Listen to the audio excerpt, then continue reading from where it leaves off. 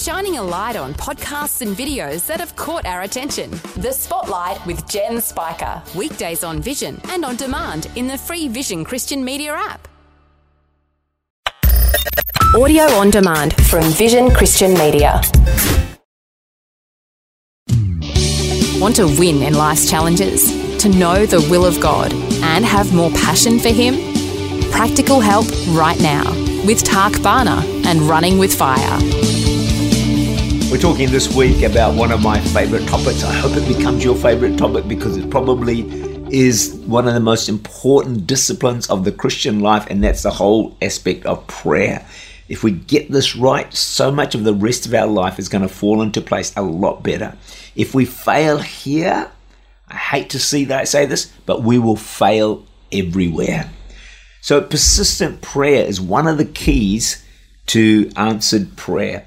Jacob prayed, I'll not let you go until you bless me. Elijah, remember, he prayed 7 times. He saw the cloud the size of a man's hand. Naaman dipped in the water 7 times. Daniel prayed, fasted 21 days before the angel Gabriel was able to get through. What's the common denominator in all those? Persistent, ongoing prayer. Let me tell you an amazing story.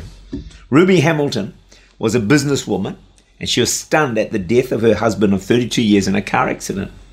Her anger and her disappointment went so deep, she turned away from walking with God.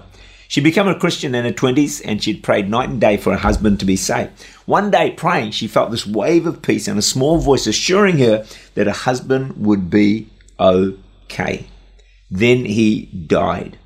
Ruby was devastated, stopped living for God. The story continues that Roger was hitchhiking one day and a Cadillac picked him up. The driver said, "My name is Hamilton."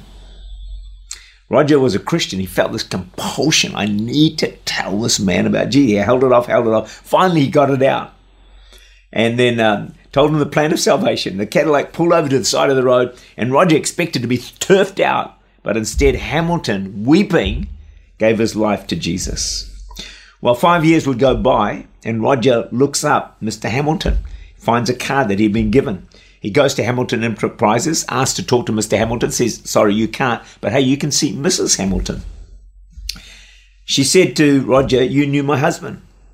So he told her the exact date Hamilton, her husband, had picked him up, how he'd shared with the husband the way of salvation, and he had given his life to Jesus. At that moment, the wife starts to break out in sobs and in tears. She said, "I'd prayed for my husband's salvation for years.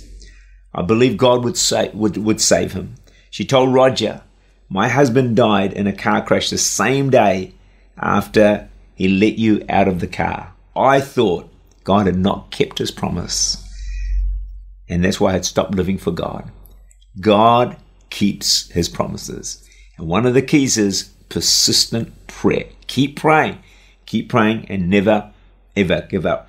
Luke 11, verse 5-8 puts it this way.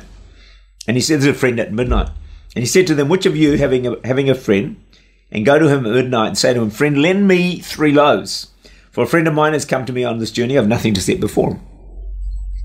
Verse 7, "And he will answer from within and say, 'Do not trouble me, the door is now shut, and my children are with me in bed. I cannot rise and give to you.'" Do you quit at that point? No. Verse 8, "I say to you, though he will not rise and give to him because he is his friend, yet because of his persistence, he will rise and give him as many as he needs." Persistence, once again, won the day. And sometimes I think the biggest reason we don't get answers is we quit. We give up.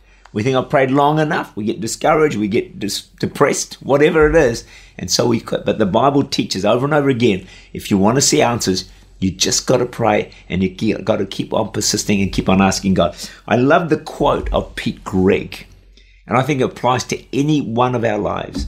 He said this, "The hinge of history is a bended knee."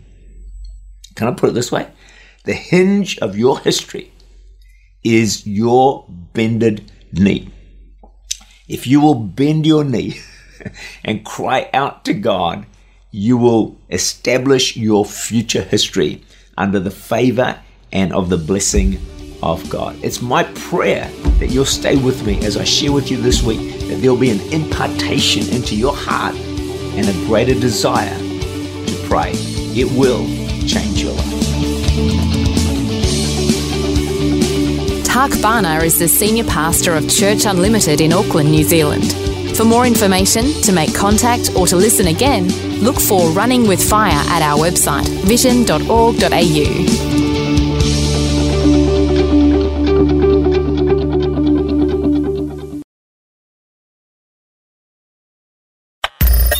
Thanks for taking time to listen to this audio on demand from Vision Christian Media.